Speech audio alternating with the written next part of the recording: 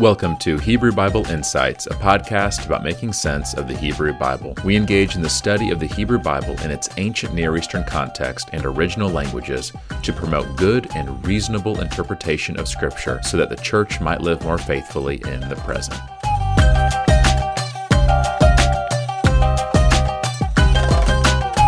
Welcome to Hebrew Bible Insights, a podcast about making sense of the Hebrew Bible. I'm Matthew Delaney, and today we are going to talk about Micah chapter 3, a really interesting chapter in one of the prophetic books where God doesn't just call out the wickedness of the leadership in general or the kings or the priests, but in this chapter he calls out the wickedness of the prophets using very creative and intense language.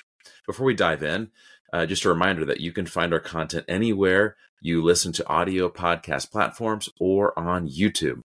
Plus, if you would like to join our Hebrew Bible book club, you can be a part of our community that does deep dives every month into part of the Hebrew Bible. You can check us out on Patreon, link in the description below.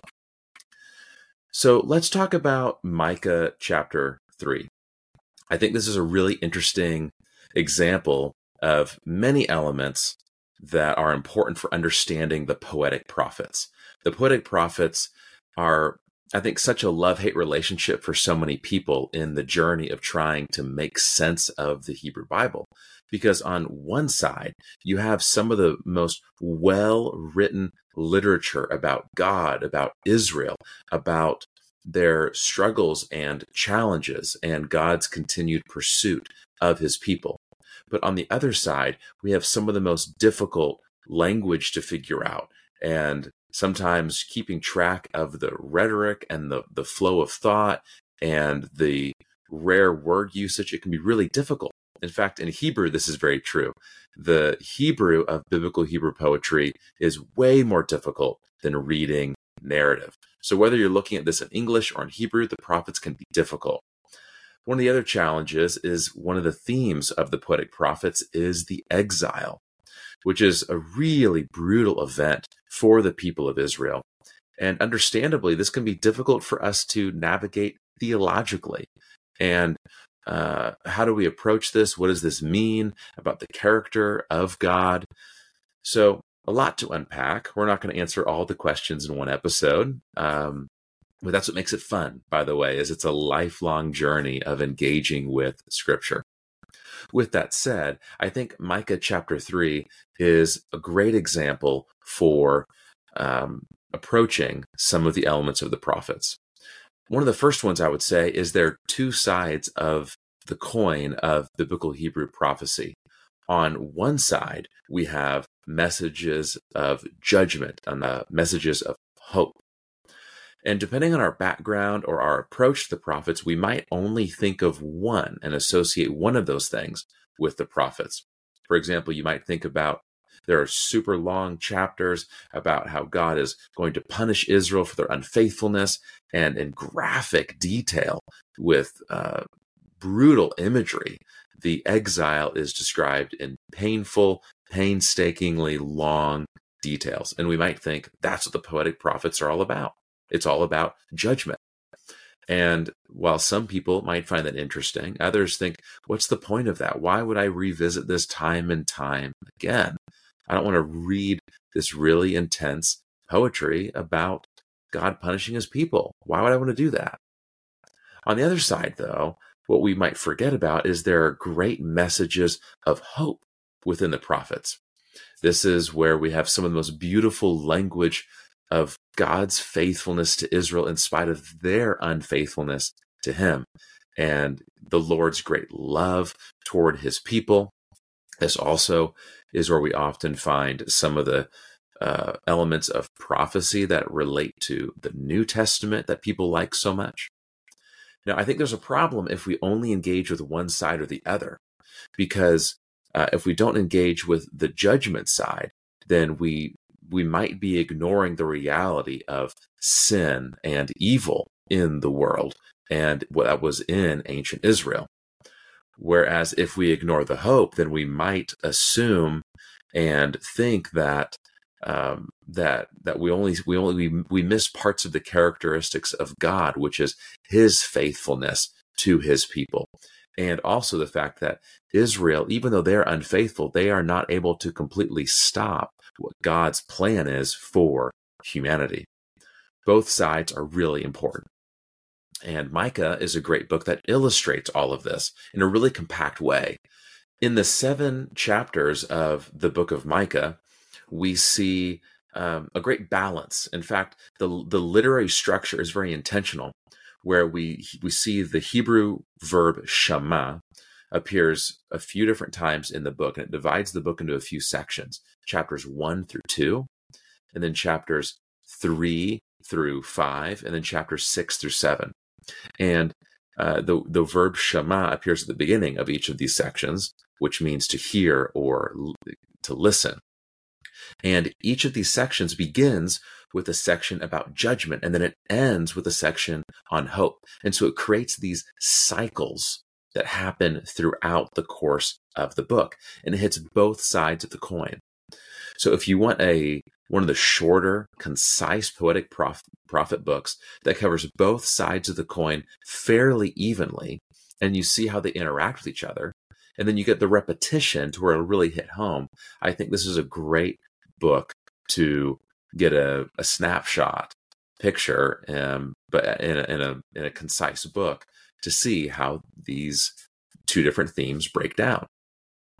Now, something else I think that we should mention about the nature of prophecy, because this will be relevant for the book of Micah and what it means for us today, is something that one of our recent podcast interviews with Dr. Lena Sophia Tiemeyer, which great episode. This was with Dr. Nathan French's PhD supervisor back when he did his PhD dissertation.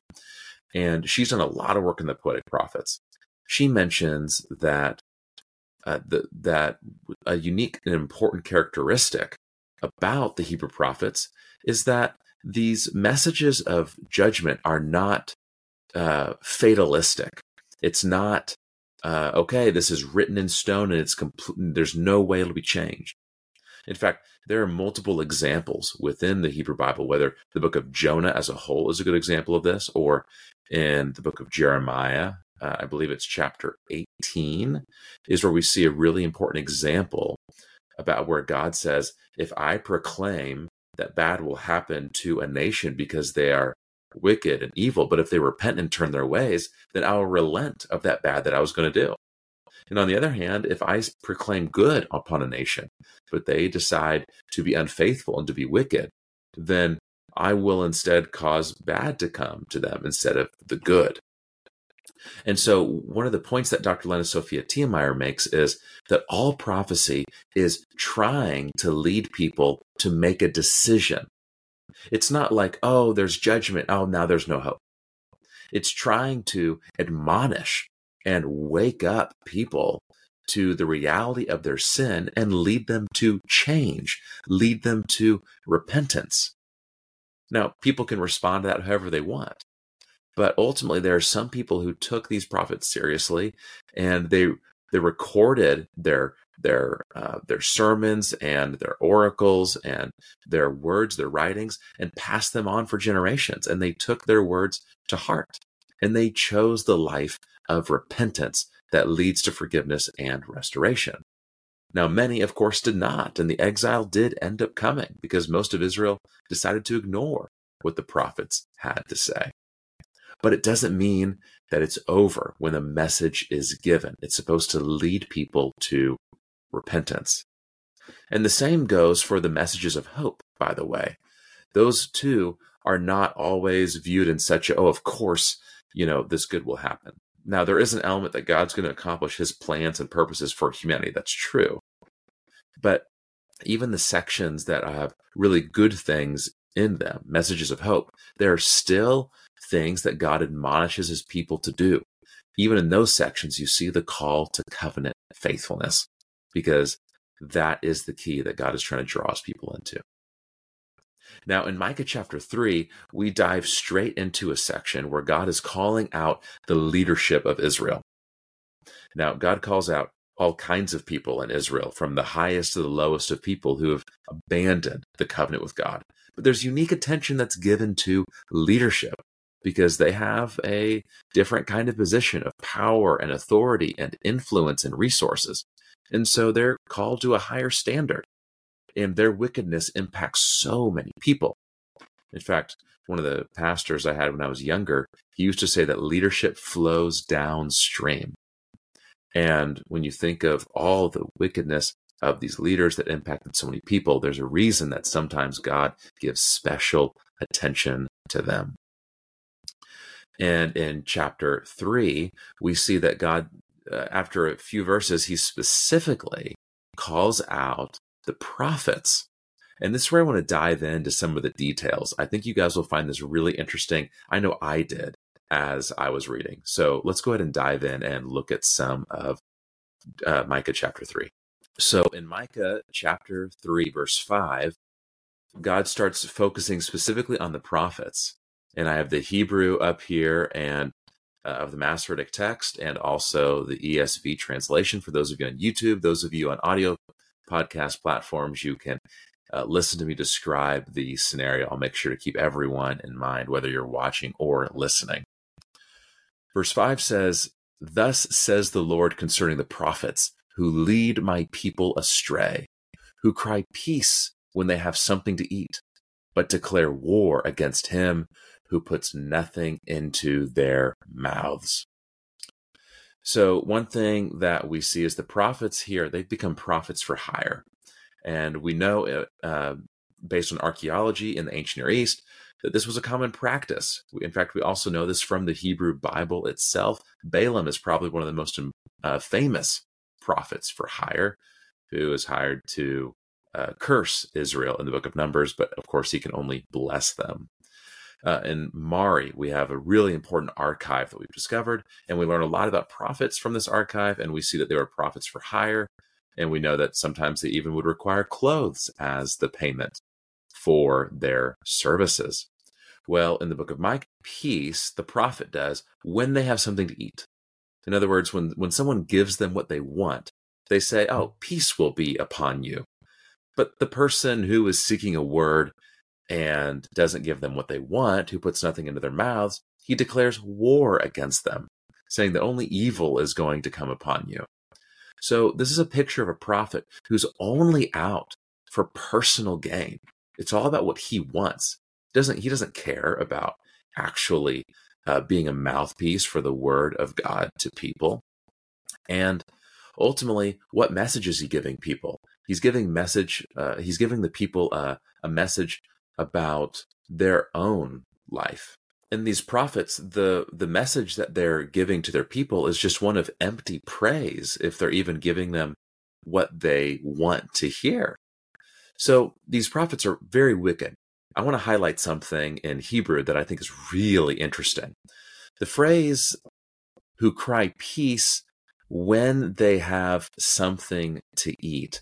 I want to break this down a little bit because the Hebrew is interesting. It's hanoshchim b'shinehem v'karu shalom. So first off, the Hebrew is inverted here. "Who cry peace" is second, and before is when they have something to eat. What they're translating in Hebrew is, it's two words in Hebrew: hanoshchim, which means the biting ones. B'shinehem is with their teeth. Okay, the biting ones with their teeth. And biblical Hebrew poetry is very terse by nature. Each line tends to only have 3 to 4 words on average. And so it's really compact. It's really tight. But what I want to point out here is the picture is you're imagining a prophet biting with their teeth, which is a very grotesque image. But it gets even worse when we know this is not the normal Hebrew word for bite. This is the word nashach. And nashach only appears 11 times in the entire Hebrew Bible. Once in Micah, and all other 10 times does not refer to human biting. It doesn't just refer to general animal biting. It refers specifically to snake bites, the way that serpents strike out and bite something.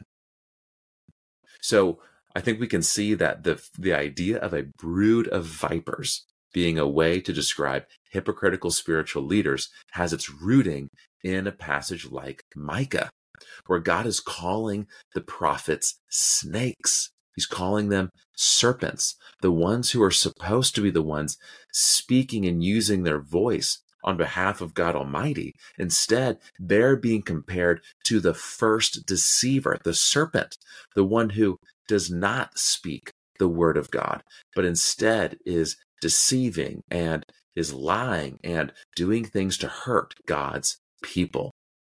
Wow. So this is obviously a direct affront against the wicked prophets of the times of Israel. But I think that the implication for people today and people throughout history is pretty straightforward. It's to not be hypocrites, that it's for us to actually live lives of integrity to the calling that's been put on our lives, whatever that is. And every career, every vocation has an ironic challenge with it. If we're going to be a teacher, are we going to walk the walk, or are we only going to talk the talk? For those who are put in leadership positions, are you actually going to care for the people that you lead, or are you going to step on their necks in order to reach new heights for yourself personally? And for prophets, are you actually going to be a mouthpiece for the will of God, or are you instead deciding to lie to people about your experience or lack thereof with God to get your way? And that's what we see with the prophets here in the book of Micah. So let's continue. Therefore, it shall be night to you without vision, and darkness to you without divination. The sun shall go down on the prophets, and the day shall be black over them. The seers shall be disgraced, and the diviners put to shame. They shall cover their lips, for there is no answer from God. Often one of the ways that prophets would hear from God in the Hebrew Bible is through dreams or visions. And there's a setting described, okay, it's nighttime now, and this is a time when maybe a prophet would experience some sort of communication with God. But here we find that there's absolutely no answer from God. They have no connection and no sort of answer at all. And I wonder what all is envisioned here, pun intended, what's envisioned here in this section, because are these prophets actually seeking the words of Yahweh here, or are they seeking words from other divine beings, whether they're prophets of Baal, or who knows what they're going after if they're not caring about the Lord? Not sure here. Maybe, the Lord himself has stopped speaking to them entirely, or maybe he's cut off all divine communication from them. Either way, their rhythm is completely disrupted, and they have completely lost their ability to communicate anything from the divine realm. And it leads them to a place of intense shame. The seers shall be disgraced, and the diviners shall be put to shame, and they shall all cover their lips. There's something cool here in Hebrew.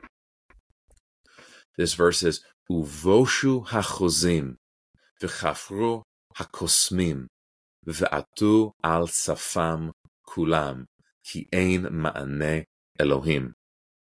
Again, this is the seers shall be disgraced, and the diviners put to shame. They shall all cover their lips, for there's no answer from God. I want to highlight two phrases here. One is the phrase, they shall all cover their lips. This is a really interesting phrase in Hebrew. This, to refer to the phrase generally, we could say ata safa.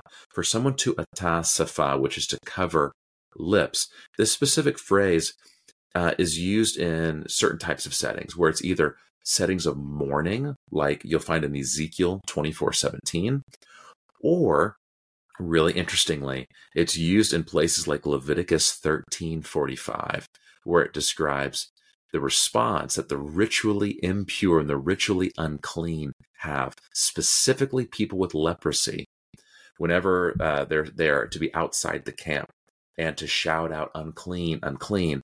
It said that they cover their lips and shout, unclean, unclean. This is the response that these wicked prophets now have. They are, so what's the point? Why connect it to the way they're covering their lips? This means that they're mourning like they're mourning the dead. Like their life is something of death now. Or they are crying out like the ritually unclean leprous person outside the camp. What's going on?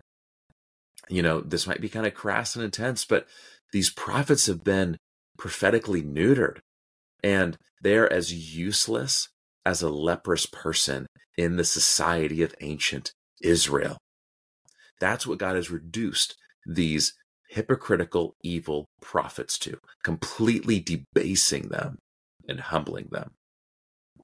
So this next phrase, for there is no answer from God, ki ein ma'aneh Elohim, for there is no answer from God. This is a really interesting phrase, especially in light of, I'm referring again to the Mari archives that have been discovered, a lot of ancient cuneiform tablets that give us insight into the ancient Near Eastern world, where one of the other words for prophet is apilum in Akkadian, which means answerer. And this kind of gives insight to what prophets did. People sought them out for an answer, and they would mediate between that person and God in a way. They're the go-between, going to the God, going to the deity, and then bringing back an answer for the person and the question that they had. And here we see they have no answer. The one who's supposed to be the answer has none.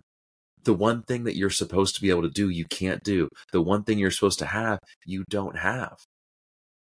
Because God is the source of all wisdom and might and strength. One of my favorite prayers from the book, from the Hebrew Bible, is in the book of Daniel. It's a Hebrew prayer. Leheve shme di Eloha mivarach min alma ve'ad alma di chochmata ugvorata di lehi. May the name of God be blessed forever and ever, for wisdom and might are His. And anytime people think it's by my power, it's by my might, it's by my wisdom, it's by my authority, they're going to experience a humbling. It is because of God that they have those things, and that they must submit what they have to God and for His purposes. Now we're about to experience a sharp contrast in this next line. We've been focused on the wicked prophets, but now Micah speaks. In verse 8, but as for me, I am filled with power, with the Spirit of the Lord, and with justice and might, to declare to Jacob his transgression, and to Israel his sin. Let's go read that in Hebrew. Ve'ulam anochi maleti koach, et ruach Adonai, umishpat ugvura, lagid liYaakov pish'o, uLeIsrael chatato. I think the ESV here does a pretty good job overall. I like how they say, but as for me, because in Hebrew we have ve'ulam, which is a way of saying, we have vid, which is a general conjunction connecting things, ulam, meaning something but or however, and then anochi, which is the word I, which we actually don't need in this syntax for Hebrew. We don't even need that word. And that word's also there before the verb. So this is putting an emphasis on the subject, and the ESV does a good job. But as for me, I am filled with power, with the Spirit of Yahweh, and with justice and strength, or with might, to declare to Jacob his transgression and to Israel his sin. So instead of these prophets who have no power, we see there is a prophet who does have power from God. And what is he going to do? This is really key. He is there to declare to Jacob and Israel, to declare their transgression, their sin. This is totally different from the evil prophets who they're out for self-gain. And they tell people what they want to hear as long as they get what they want. Micah's not here to do that. He's here to say what the word of God is. And he's here to say, you've sinned. You need to repent of the wickedness within you. It's hard to not make connections here to the New Testament and to think about the idea of Jesus as one who ultimately has come and will come with power and might. And one of the first parts of his message is to declare the sin of the people of the world and to call them to repentance. Repent, for the kingdom of heaven is near. Okay, let's go to chapter 4. I want to show you the other side of the coin. Remember how we have judgment and hope. And the book of Micah, each section, 1 through 2, 3 through 5, 6 through 7, each section has both sides of this. And chapter 3 generally talks about the judgment portion.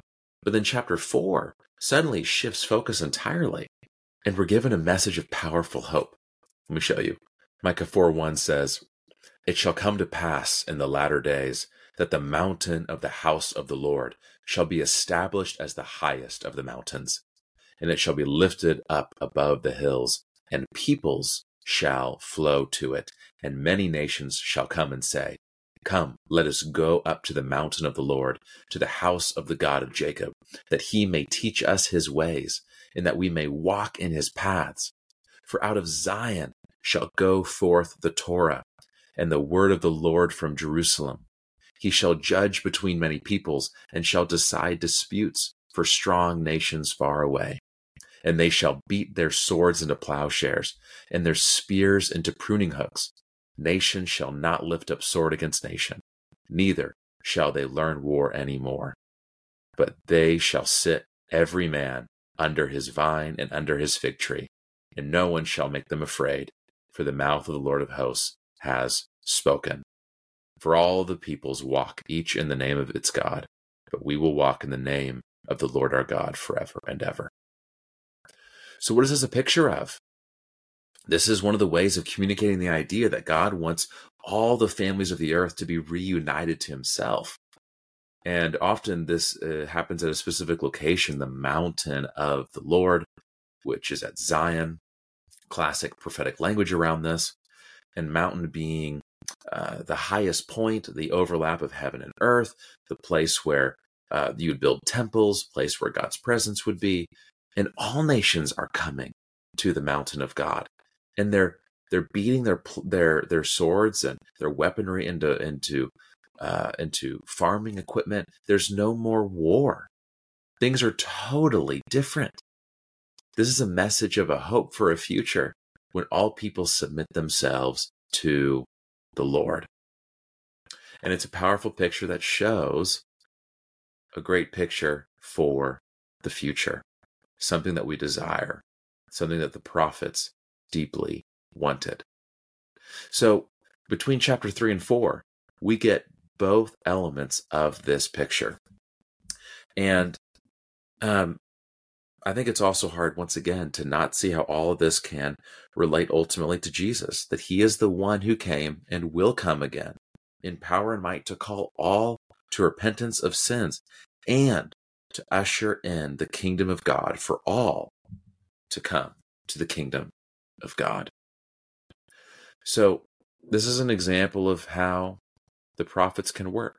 So I think Micah chapter 3 and 4 is an excellent place to dive in and get some excellent insights on the Hebrew Bible, understand how biblical Hebrew poetic prophecy literature tends to work, the components it tends to have with it.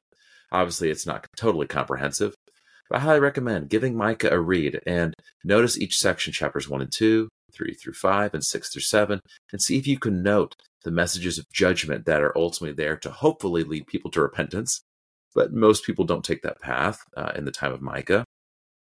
Or also the messages of hope that there are in the chapter that inspire people to a great future that God is trying to use his covenant people uniquely for the plot of Scripture.